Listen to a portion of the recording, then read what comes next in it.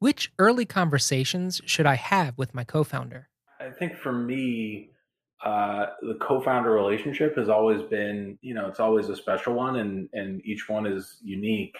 I think two of the things that I've found to be particularly important are one, making sure it's clear, like what each other is going to focus on, and where strengths and weaknesses are, and kind of planning that out a little bit in advance. And early days in any startup, kind of everybody does everything, so that's natural, but I think definitely in terms of like where responsibilities fall, I think that's something that's important to figure out up front. The other thing that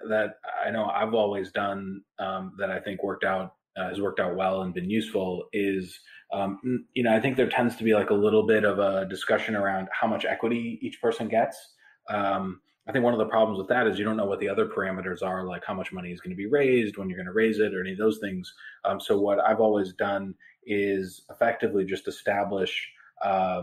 what that looks like as a ratio. So if maybe one person gets X, another person gets 0.75X, and so now you've just sort of established that whatever the baseline is, everyone knows where they are relative to each other, and you don't have to worry as much about kind of hard percentages or things like that, which can get to be a little bit of a difficult discussion sometimes.